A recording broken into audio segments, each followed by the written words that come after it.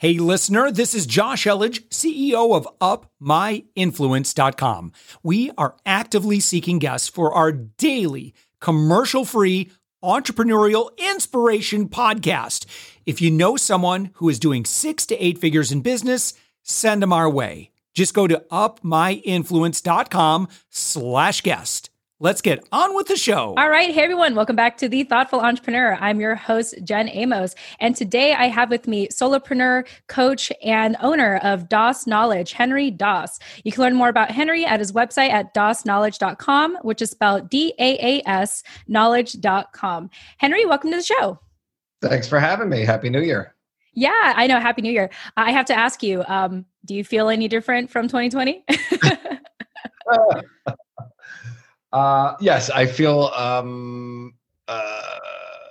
revitalized, I guess. Optimistic that once we get through and get to the warm weather again, that hopefully the worst will be past. So I didn't have that optimism back in March, but this is what I'm going with. So. Yeah. You know, I think someone said this to me that I thought was really profound. They said, 2020, I thought I was going to kind of look outward, and 2020, kind of achieve my goals, follow my dreams, really attain all these opportunities that I had laid out for me that I thought I did. But because of 2020, I've had to learn to look inward. And I think that last year, a lot of people did that and started to just kind of focus more so on what they had as opposed to what they wanted to have, being more closer to family, having a better relationship with oneself.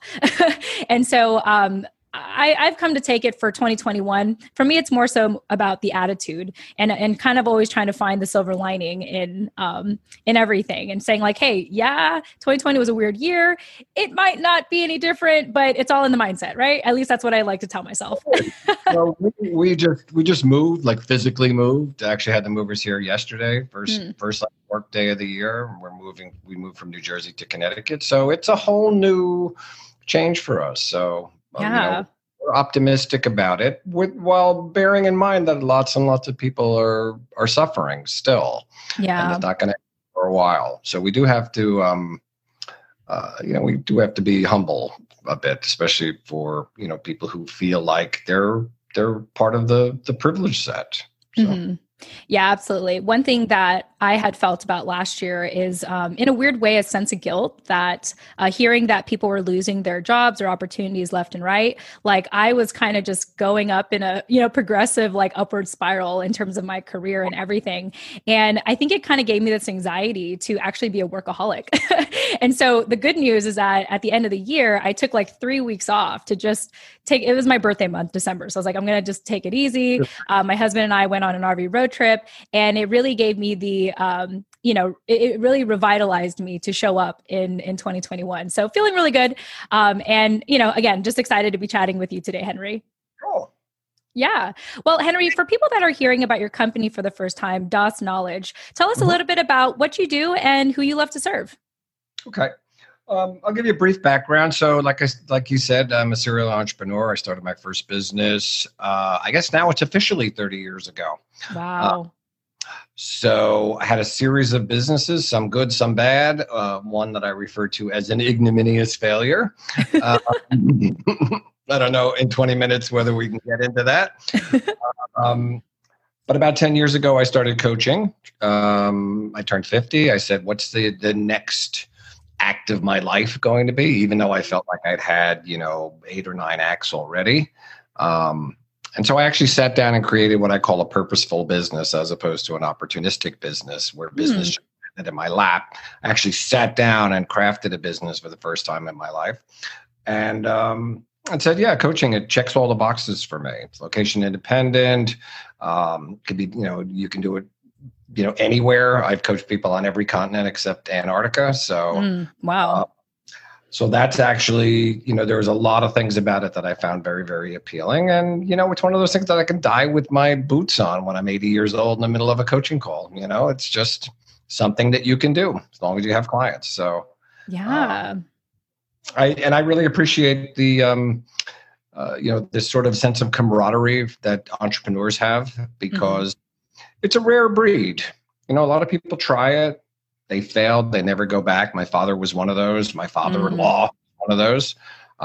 It's tough. You're working without a net. So having that support, I support my clients, but to a large degree, my clients support me. So it's very synergistic. I like how you say that, maybe the average person, the reason why they choose employment is because there's sort of that net. There's something they can fall back on in a sense. Right. Although in my opinion, I think that's just a false perception of security. I'm with you 100%. I believe it's actually much riskier to work for someone else.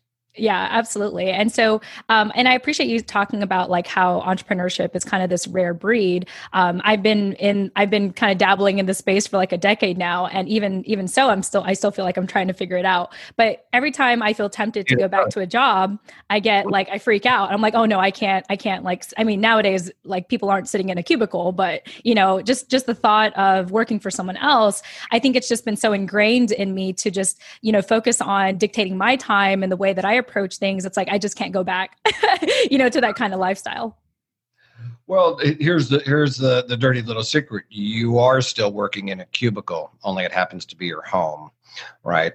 People talk about work from home. I say no, you're living at your office.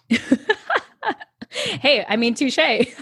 One thing I learned in the Rich Dad Poor Dad book by Robert Kiyosaki is that, when people transition from employee to self-employed, they're really just owning their job. And the whole idea is to try to make it to the other side of the quadrant, whether it's being a business owner or like an investor of sorts. Well, what I've said many times is a lot of entrepreneurs create a job that they can't quit, right? Mm-hmm. Sort of the holy grail is to be able to obsolete yourself. And there's a lot of coaches who've talked about, go on a 2-month vacation and come back and nothing's changed, right? And that really is the holy grail. But the truth is, when you talk to entrepreneurs, it's like, yeah, that might be great in theory, but no, that's not what I want to do.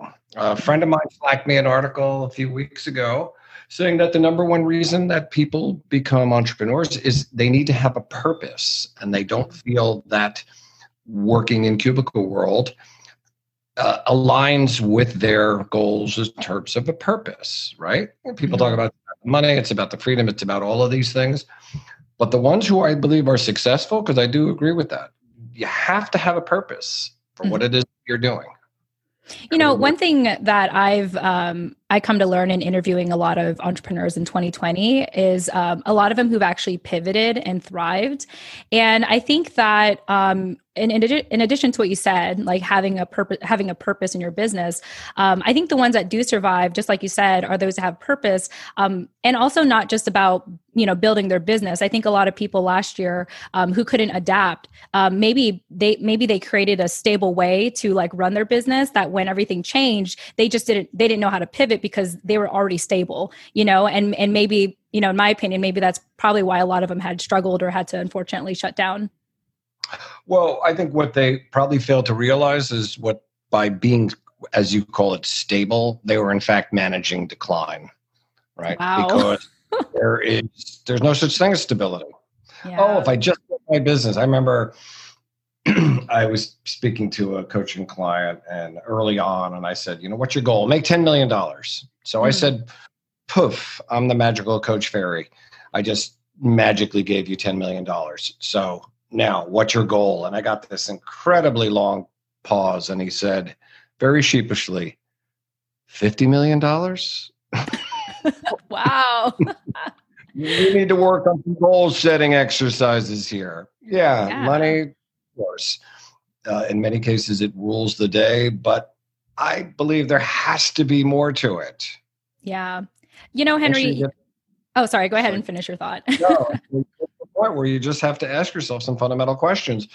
And by the tide going out with COVID, it provided people, as you alluded to, with an opportunity for a little introspection and to say, hey, am I really doing the things that I want to do? I mean, I think the Marie Kondo, the whole things that bring you joy, because my wife is a little bit of a hoarder as we're just moving. We've got tons of stuff to move. And I think people got to the realization that says, are these parts of my life?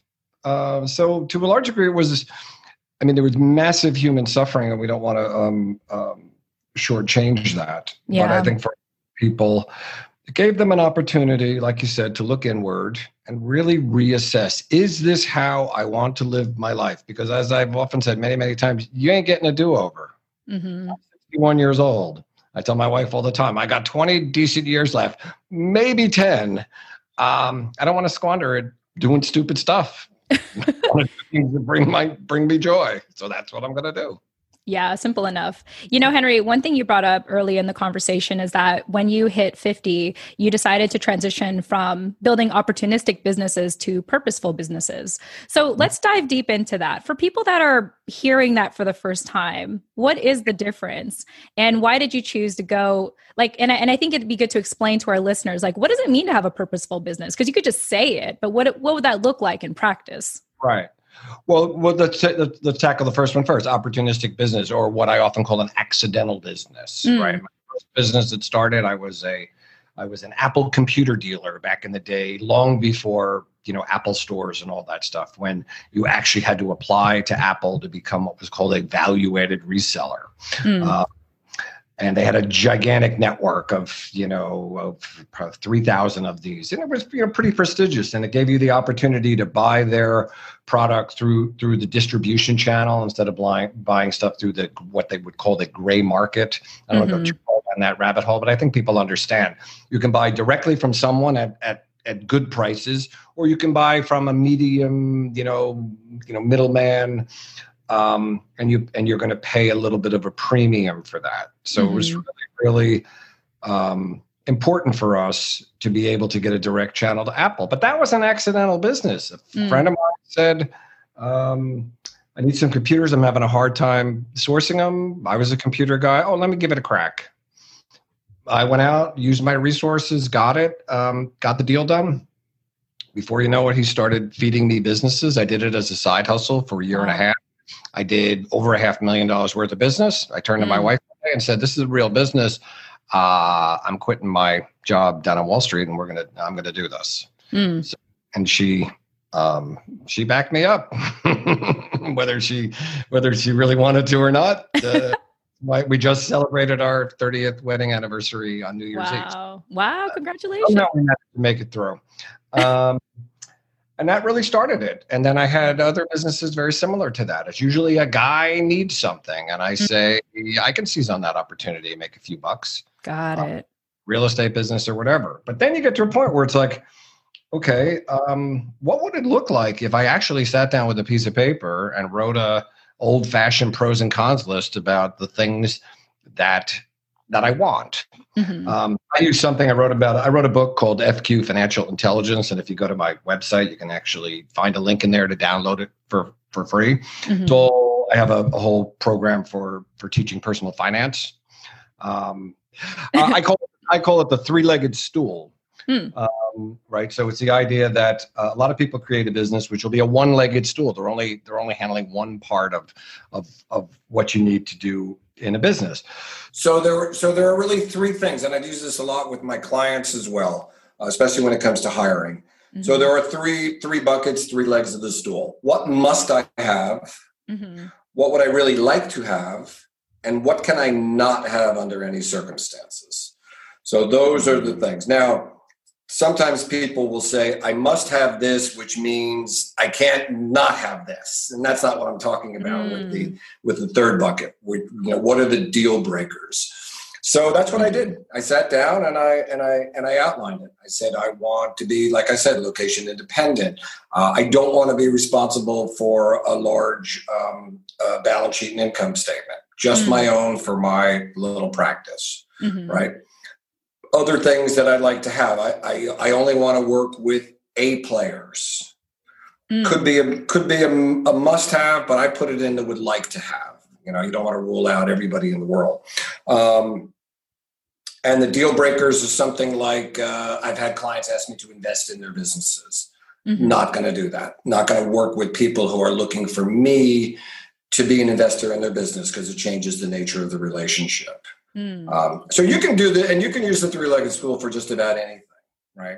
If you want to make a purchase, ask yourself, what must I have? We just bought a new car as well as buying a new house. What must I have? Got to have four-wheel drive. What I like to have, all these fancy doodads. What can't I have? It can't be a junky brand that's going to break down. Something simple like that. So that is that's very different than the accidental business. And there are pros and cons to both. Accidental business, sometimes you've got the thing that you really need most, which is sales. Right. Sales fell on my lap. Right. What's the hardest thing about running business? Getting people to open up their wallet and give you money. Right. Right. So that's good in that regard. Purposeful business, everything might be beautiful. It could be vetted by Harvard MBAs and Wharton grads and whatever, and it could fall flat on its face. Right. Because you had no idea whether anybody wanted what it is that you had to offer. At least with the accidental business, there's at least one person or one company that wants what you have. The question is that enough to build a brand and to build a real sustainable business? That's what you have to determine. Well, I'm curious to know, I know for you as a coach, Henry, you like to take businesses to the next level. And I'm curious to know, does the next level, is one of it helping them identify if they have an opportunistic business or a purposeful business? If not, like what is typically your approach, to take your clientele to the next level? Well, usually by the time they get to me, that's already in the rearview mirror. They've already hung out. I am working with a startup right now, but that's rare. I'm usually working with companies that are either 7 figures or approaching 7 figures. There's 30 million businesses in America, and only about 4% of them will ever get past $1 million in a given year. So it's pretty rarefied air. But it's not unusual for me to get to somebody who's been in business for a couple of years and is kind of hitting a wall, right? They've hit a plateau. They're doing well. They've got some head count. But the entrepreneur is just thinking to themselves that there's got to be more to this. There's something I'm missing.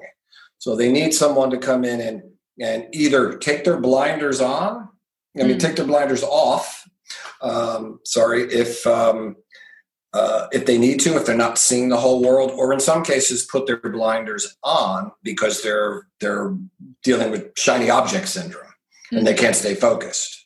The difference in a practice like mine is it's very bespoke. It's very custom. I adapt myself as an adaptable being to them, and then use my skills to figure out, which levers we can pull that are going to work for them, as opposed to someone who has a system. Right? 5 steps, follow these, the world will be yours. Well, if your brain works that way, that would be great. But, maybe 1 out of 10 or 1 out of 20 people can actually follow through. And the rest of the people will say, yeah, there's some good stuff in here, but I can't implement it. I didn't become an entrepreneur because I wanted to follow a formula, right? If I wanted to do that, I would have bought a franchise. I mean, that's the miracle of franchises. Anyone can do it. Anyone who can follow a formula. My brother-in-law bought himself a franchise. And the funny thing about it is he's a very creative and innovative guy. And of course, he ran into trouble because he wanted to do all these things. But it's like, that's not how a franchise works. He actually lost the franchise because he butted heads with the franchisor. And they basically fired him because it's like, you can't do all the things that you're doing here. That's not part of the agreement. Read your contract. Right. Yeah, it's like the franchise comes with specific instructions and you're not supposed to. They do. Look, there's 30,000 McDonald's around the world, probably more than that. Not a single one of them has ever gone out of business. Yeah. That's pretty astounding. That's because their formula is rock solid. Yeah. But if you're a creative type, you might find yourself a little bit straitjacketed with that. So you have to think about that. Yeah, no, I feel like you definitely gave a lot of things to think about today, Henry. And I hate that we have to wrap up soon, but let me know, is there any other, anything else you want people to know about Daas knowledge, or any other, parting advice you want to share with our listeners today who are small business owners and entrepreneurs? Well, yeah, go to my website. I have a bunch of things that I give away, 5 reasons, they're like 20, 30 page PDFs. My friends all tell me, no one's ever going to read that. It's like, I don't know. I like writing them. You never know. I like to keep them light, but have a lot of value in them. 10 things to ask when hiring a coach, 5 reasons small business fails. I give away a lot of what I guess you would call my IP, my intellectual property, but I like to do that. You can go on, you can sign up for a strategy session. We can talk, figure out what your issues are.